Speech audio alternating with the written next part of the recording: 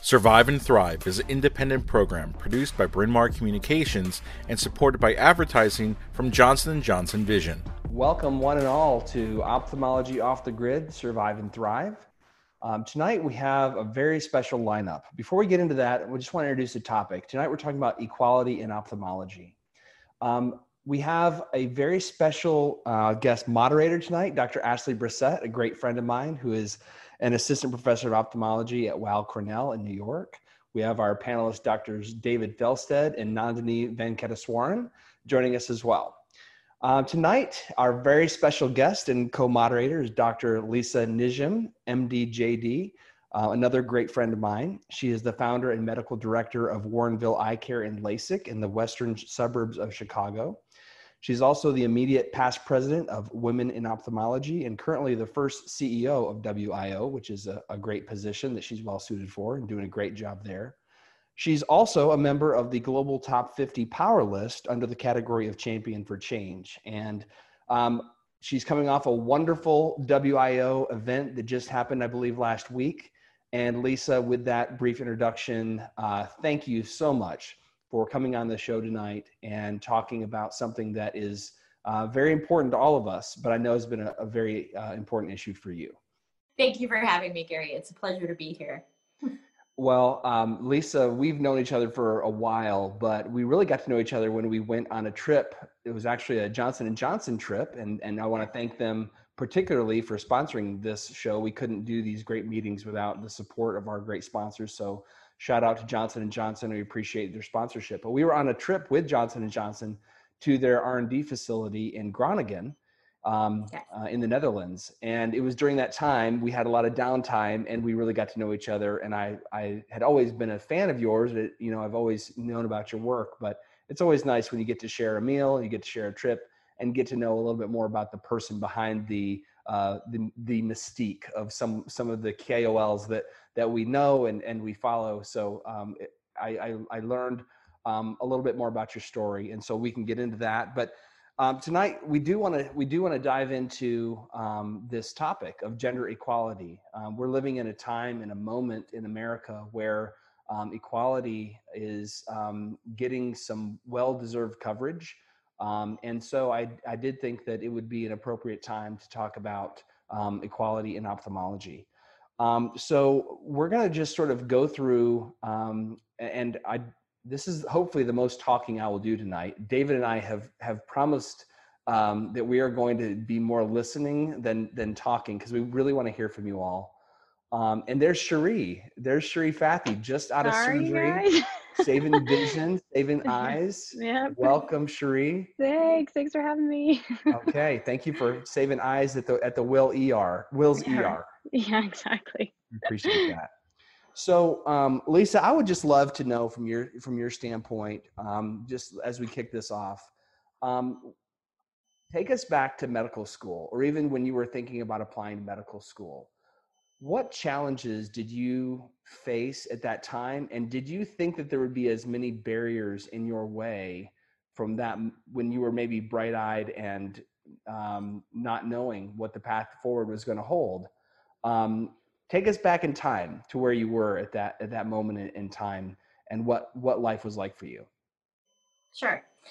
Thank you for asking. And I think this is such an important topic for us to have a real discussion and come up with ways that we can better collaborate and work together moving forward. For me, my pathway was a little bit different because I chose early on that I wanted to do a combined program in medical school and law school. And so I looked at different doorways than maybe the average medical student. But I will say that for me, I didn't recognize the gender kind of disparities so much at that point in time in my early education and career, because I was raised with, God bless his soul, my dad and both my parents supported myself and both my sisters, that we could do anything we wanted. I never felt that I was that there was any door that wasn't open to me because I was female. They instilled in us a confidence and a work ethic that if there was anything we wanted to do, that if we put our mind to it and we put the work into it, with God's help, we could achieve it. So when I was applying, I applied to medical school. I applied to MD-JD joint programs because there are only 8 of them in the country. And I moved forward. I went ahead. So I think at that time, I didn't really sense so much a difference between looking at me as an applicant as male or female. Maybe there was and I didn't know, but I just put my head and went forward. I have noticed, and I know we'll be getting to this a little bit later, but as I've moved ahead in my career and I've experienced different things being in practice, I have come to realize a little bit of the gender differences that there are and some of the microaggressions that tend to occur more towards females. And so I'm more cognizant of that as is. But as a bright-eyed, bushy-tailed college medical student, law student, I didn't see those. Ashley, I'd love to know, and Nandini and Cherie, feel free to pipe up afterwards, but does that mirror your experience? I mean, did you find that as a medical student or as an applicant, things felt pretty on an even keel? Because I do believe, if my stats are right, that about 50% of medical students are female at this point, maybe even more than 50%, but I feel like we're getting pretty close to parity there. But Ashley, does that mirror, was your experience similar to that? I'd say it was fairly similar. I think the one thing that stands out to me is actually just seeing yourself represented in different subspecialties. And I think that's maybe something that tends to keep certain specialties more male dominated or female dominated as well. And so, if you're considering going into something like orthopedic surgery, not seeing many orthopedic surgeons that were women probably dissuaded me from pursuing that. I knew I wanted to do something surgical. And so seeing myself maybe represented among certain specialties, I think drew me a little bit more towards that. And I think that's why it's so important to change the face of the different subspecialties within medicine, and even within ophthalmology as well. Because I think then it just allows people to realize that they can pursue those things and to not be discouraged just because they might not see female representation in certain specialties.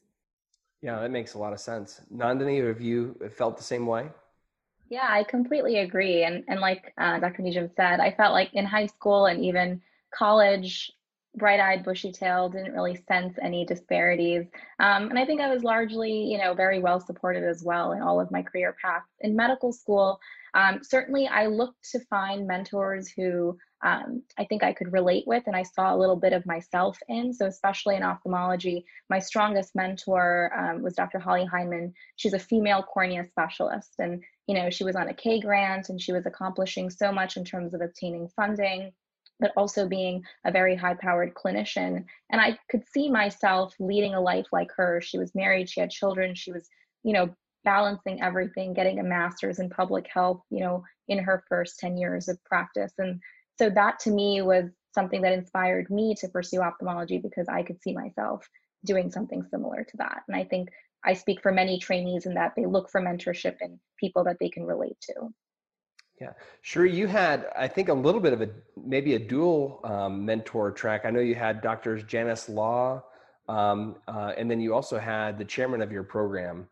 Can you speak to that? I know you've talked about him being a sponsor before, but talk a little bit about your experience with mentors, both male and female. Absolutely. I think it's such an important topic. I think, one of the reasons I was so attracted to ophthalmology was exactly for what Dr. Brissett said. There were so many outstanding female role models in ophthalmology, and Dr. Law was one of them. She was definitely someone who, would point out the fact that she can have a fantastic and fulfilling career as well as a fantastic and fulfilling personal life. And that meant a lot to me. But at the same time, I think when you think of people in more senior roles in ophthalmology, that disparity between males and females is still present and even larger than it is for us as trainees. So I think when you look at the statistics, like you said, 50% of medical students now are female. And I think the ophthalmology trainee ratio is like 43% are female. And then as you get more towards attendingship, that number drops drastically. And so, especially when you're looking at senior role models, it's important to find those in your corner, like Dr. Sternberg, who just want you to be the best ophthalmologist you can be. And it's not necessarily an issue of gender. He just wants to support those who are most interested in being successful in their fields. And so I think it's really important, in Women in Ophthalmology this weekend, we talk so much about having like a board of director mentors. And I think it's so important to have people from all different perspectives who can sponsor and support you. And so I think having, male and female mentors is especially critical. I'm going to echo that, Cherie, because I think that's one of the most crucial things. And Dr. Law is an excellent mentor, so you're lucky to have her. But having a mentorship team of both men and women that you look up to, that can help support you, that can help provide opportunities and promote you. I think that's key to help kind of bring this gender gap together and move more women into leadership positions, which is a hallmark of the mission of Women in Ophthalmology, and something that we've really strived to have programs and education and create opportunities for mentorship relationships to form for that reason itself. Yeah, I think that's we had talked about this a little bit offline earlier, Lisa, of just the fact that, this is something that we're all going to have to tackle together. This isn't gender equality is not a women's issue. This is an all of us issue. Right. So I think that's something we need to kind of, wrap our heads around. I was doing some research before the show, and one of the articles I read said that 30 years ago, ophthalmology was 92% male and 8% female. Mm-hmm. Not to say that we don't have a ways to go and that there's work to be done. I can't imagine what it was like 30 years ago. Ashley, what you said, trying to, it's like if you have someone that looks like you, it becomes real. Like my father was a physician. He was my hero. And, growing up, I said, oh, well, my dad does this. And so it was the most real thing for me. It was a pathway I saw as most likely because he could do it. I'm his son. I can maybe do it as well. So I know the power of that. And, it's something that I've not really thought of from the other standpoint. David, I'd like to bring you in here. When you were in medical school, did you find there to be a more of a collaborative or competitive disparity between the guys and the girls? I think there were more gunner guys in my medical school class, so I actually enjoyed studying with some of my female friends. But I'm curious if this is something that I just noticed, or if this is something that there's a trend. What did you notice in med school? So much of this is regional dependent and med school dependent. I think every med school has their own culture. For me, I'm very different from the typical medical student. At that point, I had 2 kids, and my medical study schedule was going to the library, listening to lectures, doing my study questions. And then I had a small group of guys I studied with, but it's not that we didn't invite women into that circle. It's just who was my neighbors and who I went to church with. I think there was just as many gunner female students as there were males in my subpopulation. And I think my school is about roughly 50-50. I will say it's a little discouraging sometimes to hear, stories of women trying to get into, subspecialties like orthopedics, how challenging that can be. And I haven't heard that as much in ophthalmology, and maybe because where I trained at, we had many female ophthalmologists both within our department. And I think we just matched our first class of all female residents this upcoming year. So, I think it's getting better. I think we're making strides in the right direction, but we still have a ways to go. I'd have to admit my naivete on this topic, because where I trained, most of the attendings were female. Like the entire pediatric ophthalmology department, Julia Stevens, everyone, our glaucoma department, Sheila Sanders, our cornea department, Seema Kapoor. Basically, I mean, I was trained by mostly female ophthalmologists. That's probably why I feel like I've done so well. I've got good surgical skills. So I approached this. I was almost like, oh, what? There's a problem here. Of course, you know, I'm a guy. I don't really tune into these things, but I was surprised because I was trained by mostly female ophthalmologists, and you know, I guess it just caught me off guard because you know sometimes if you're not in it, you don't see it. And so, Lisa, where do you see some of the biggest challenges that you know? Maybe there's things that people talk about, and we could recite those, but I want you to tune into one thing we spoke about before was about the microaggressions where you felt like you're fighting a 2 or 3 front war, meaning that you're coming out of training, starting your first job, you're young, and we had that in common. We talked about the difficulties of trying to manage people when they're older than you, but you know, young and female, and working with female staff who may be throwing shade at you. So can you talk about your experience there? Because that kind of blew my mind. I don't know how you could deal with that. Well, I think I'm much better dealing with it now than I was then. How about that? Because I wasn't prepared for it. You know, I mean, yes, I think that's a common thing that a lot of women face, and a lot of women ophthalmologists, and even if you're more so, if you're female and a minority, even a greater amount of challenge and microaggressions that occur on a day-to-day basis. And I think it's important to recognize that, especially as young ophthalmologists beginning that transition from training to practice.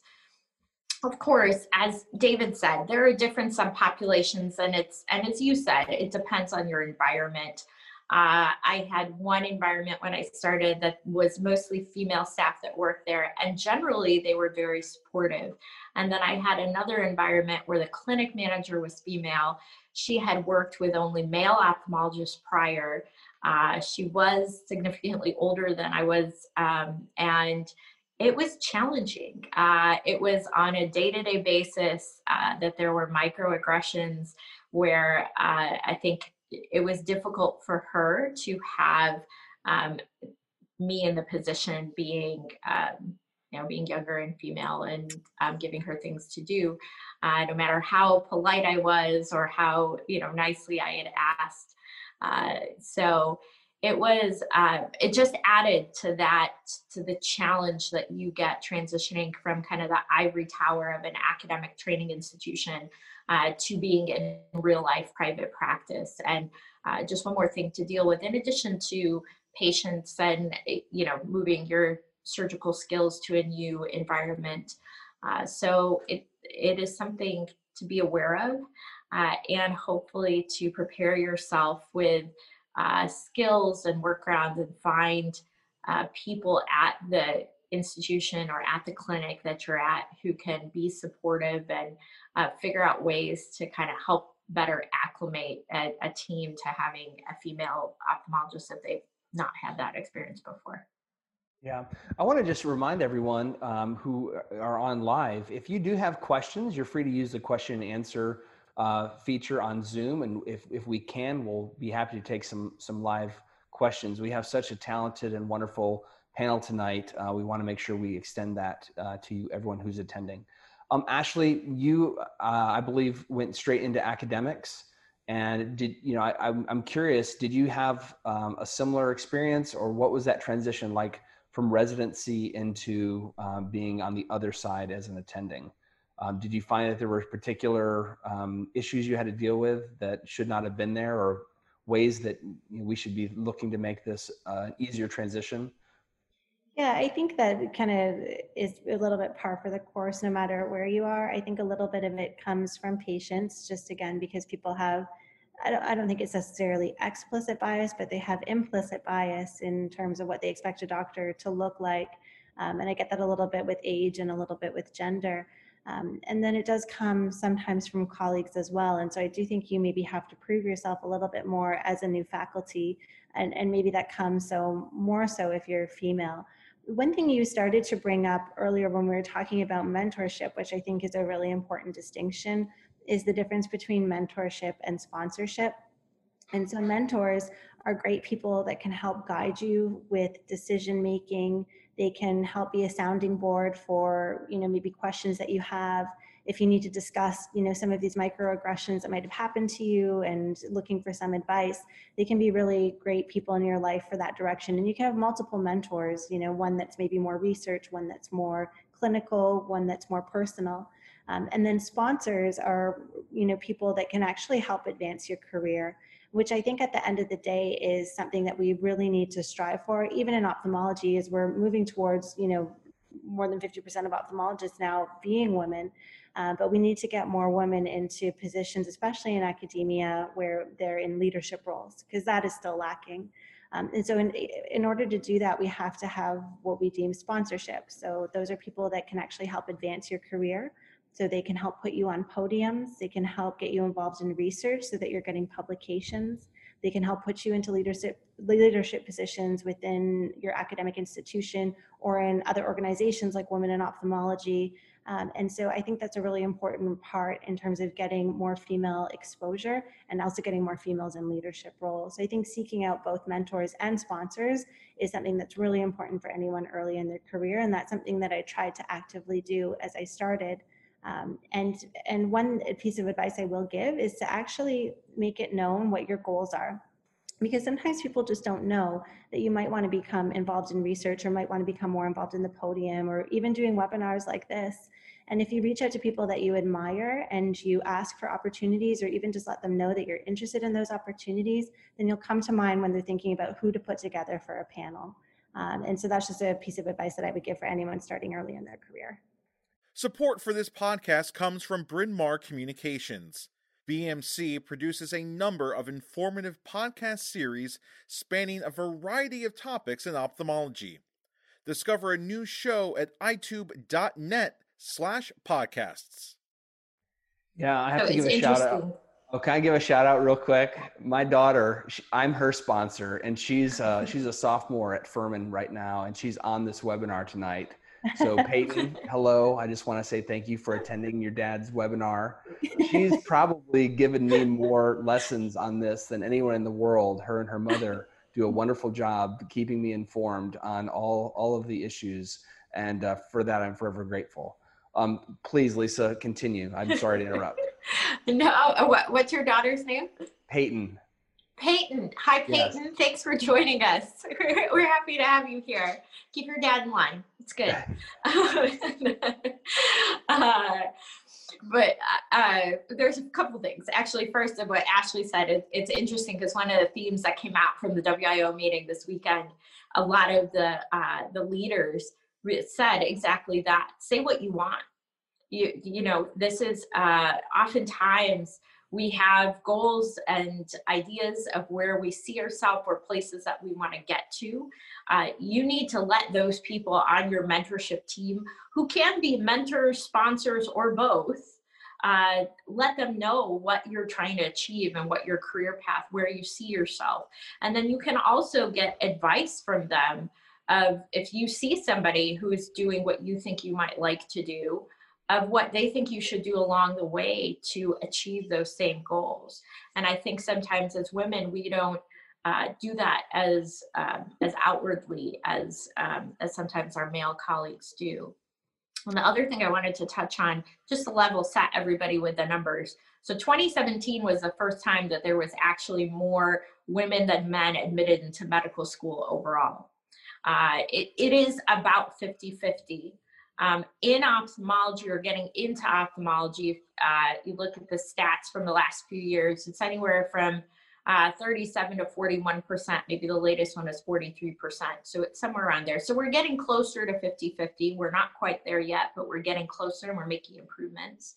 And then as some of the other panelists have alluded to, where things really drop off is when you start looking at who is in the leadership roles once you become an attending, once you are in practice. And if you look at editorial boards, who is invited to speak at conferences, who is the head of organizations, who in academic departments, who are department chairs or even residency program directors, that gap keeps widening a lot more. So that's where we see that we need to really focus on working together to get more women and greater diversity in general in our leadership. I'm curious, and I just want to bring this up as a talking point, and so, as we mentioned before, 30 years ago, so it was 92% male, 8% female. I would say that probably in a lot of senior leadership positions, you're looking at some people who've been in practice a long time. Obviously, we need to be active in trying to make sure that we are filling roles in a very diverse and inclusive way. Do you think that in some ways, as we are training more female ophthalmologists who are then aging into those senior level, being in practice 20, 25 years, do you think that the wave will sort of wash over, or do you feel like it's more than that, and that in some ways for reasons we can talk about, women are being kept out of those positions? I mean, is this a numbers game where we're looking at, in the past we just didn't have the numbers and now we're getting more and it will naturally correct itself, or do you feel like there's something else going on, or a combination? I think something that I am concerns me often, and I'd love to hear from some of the other women on the panel, is watching a lot of women who are maybe a few years ahead of me in my career or my life, and watching as they adopt the role of becoming a mother or adopt the role of a family, and watching how that can affect their ability to partake in the workforce. I mean, especially with COVID, I think we've seen a lot of mothers unfortunately be pushed out of the workforce out of sheer necessity. And I think that this is something on a systems level that all of us need to address. If more and more of us if more women are going to become part of our field, then at some point we need to address the fact that that they need support from childcare or family support. Oftentimes, even if it's not children, women may be the people who get to take care of their parents or take care of their extended family members. Women support the village oftentimes, and so I think that's something that I'm very keenly aware of as someone who hopes to have a family in the future and hopes to still have a very active practice. And something that I look to senior members for, and I've definitely seen some cases where people make it work, and I've seen some cases where, they don't, or perhaps they choose not to. I think something that's really interesting that I believe it was in Dr. Colby's editorial was talking about how women may have a different trajectory in their careers, that they may have a few years where they're less active, where men are getting more active. And then once they've reached a certain point and they're able to sort of re-enter the workplace fully, you see they are publishing in higher impact journals, they're publishing more frequently, they're reaching their peaks at a trajectory that's a little bit later than men. So, maybe we also need to rethink about how these people get promotion and tenure, et cetera, in their careers, because their trajectory may naturally be different because they are supporting a lot of people along the way. It's a fantastic point. And actually, I think in the same article, Dr. Colby had mentioned that, in some cases, because of the bandwidth that we all have, but, the number of demands that are placed unfairly placed on the shoulders of our female colleagues sometimes zaps the bandwidth. And even when they're offered an opportunity to be an editor of a journal or to take on leadership roles, guess what? They can't. It's not that they don't want to or not qualified for. It's that they've got so many other things that they're doing. One more thing like that doesn't look appealing or doesn't sound appealing. And so, that's a larger conversation than we have time to talk about tonight. But I think that as guys, David, you can speak this a little bit too, but like for me, I'm just competitive. I want to be number one. And that means that, I'm an ophthalmologist and we're all ophthalmologists and we're all like competing to be number one. And sometimes I don't stop to think like, okay, we're not competing on a equal playing field. And I was born sliding into home, and I think I hit a home run. And sometimes you don't stop to think about the challenges that the people that you are working with or collaborating with go through. I mean, David, have you had this revelation yet? Because it's important to think about. Walking into medical school on my first day, I was very much a gunner, very much competitive, and you have to be to match, I think.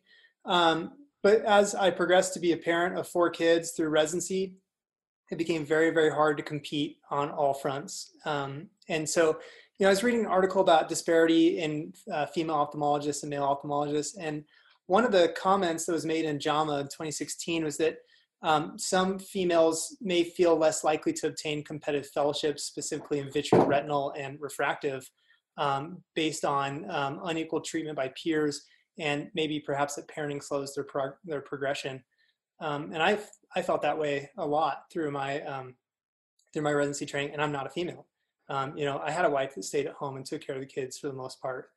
So I couldn't imagine, if I was a female, had children early on in a career, how much weight that would place and how hard it'd be to compete. Yeah, that's something we have in common, and we've talked about that before. Neither one of us really felt like we could even afford to do a fellowship. And again, if we were females in that role, how much harder? I mean, we would have been sunk completely. Sure. I want to touch. Sorry, Gary. I want to touch on the answer to your question. Yeah. Because you asked the question: is this going to correct itself over time, or do we need to be proactive? And I let the record stay. I said I think we need to be proactive. Okay. But yes, sorry. Please go forward. I misheard. No, that's good. That's good. Which is something else we all need to do. Listen more to each other so that we pick up those points. But so I absolutely agree with you that we need to be proactive. There have actually been numerous studies now showing that even though there has been an increasing number of women in the ophthalmic field, the rate at which women are being promoted or are being moved into leadership position is still not concomitant with the rate of entry. And it's all very, the RANSCO, which is the Ophthalmology Society from Australia, actually they published a couple papers on this, and they touched on what Cherie was talking about, which is we need to be cognizant of the fact that women do bear the responsibilities oftentimes at home and at work, and there may be a time where they are less productive. Well, it's not even less productive, but they're not able to write research grants and whatnot. They're still seeing patients clinically, still making contributions there, but that we need to rethink about making adjustments for re-entry into the workforce, and not simply grading people on whether they've been, with the same expectations and the same amount in grants and that type of stuff that women may not have access to while they're trying to balance child rearing with everything else earlier in their careers. Yeah, that's very important, and a great point. That's a great point. Nandini, did you feel, you're a rock star, so first of all, but did you feel any sort of pressure or resistance? I mean, you obtained a very competitive fellowship at Duke. As Dave and I were talking, did that seem to ring true? Did it seem like you may have been at a disadvantage, or did you feel like you had some pretty good opportunities in front of you? Really, I mean, I did residency down in Miami at Bascom Palmer, and the majority of our graduates go into fellowship. So, and most of the residency classes were pretty well balanced in terms of the number of female and male residents. And so I felt like the support was really fantastic. I never felt that I was in any way, disserviced or, unable to obtain what I wanted to. I think certainly there were conversations that came up as I was deciding my subspecialty as to what subspecialties were more female friendly, as opposed to being male friendly in terms of the emergency workload, the need to go in at night and, perform more surgeries or more trauma, et cetera. And so I had faculty members give me advice on the whole gamut in terms of what they thought if I should go into anterior segment or retina. But ultimately, as a cornea fellowship applicant, there were numerous female applicants, I would say almost more than males, I thought, in the circuit. So that was very encouraging. And I think as someone that's just about to start in practice, I think it's it is reassuring to me how many women I am seeing that are, 5 to 10 years out of their career, so prominent on the podium and being, so productive and so successful. And that to me is very reassuring in terms of beginning that wave of change.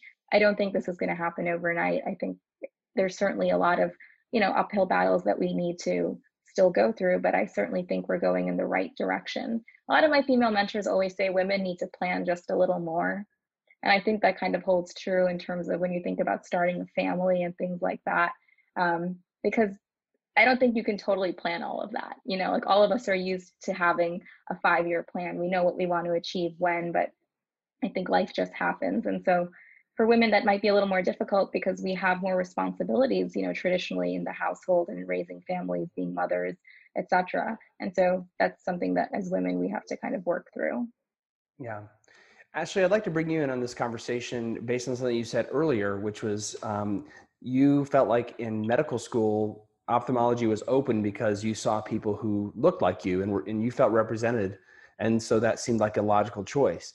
I think we need to talk about underrepresented minorities in ophthalmology. I do feel like while we may be making some traction, although we know we have some more work to do in gender equality, I think that we can look around and see that there is more of a disparity in underrepresented minorities in ophthalmology. Do you have any comments on that, on ways that you think that we can help with that, or helping to define the problem or the solution, either way? Yeah, I mean, I can only kind of imagine what that must be like. I know what my experience was like as a woman, and I can't imagine being also, possibly like a woman of color in that kind of position. And so I think one thing that's important is just recognition. I think educating ourselves that there are differences, not letting our implicit biases kind of take control and turning a blind eye and saying that no, things should be equal for everyone, that doesn't exist, because I think it does. So I think just recognition is one of the first steps. I know at my institution, we have different committees on diversity. So ensuring diversity hiring and diversity within our medical institution, I think that's really important as well, until we get to the point where we do have more equality. So I think that can help. And as I mentioned, even just recognition that this is kind of a concern going forward. Lisa, I know you had, we had talked a little bit about this earlier. Would you like to talk about the mentorship program that we had spoken about earlier? Sure.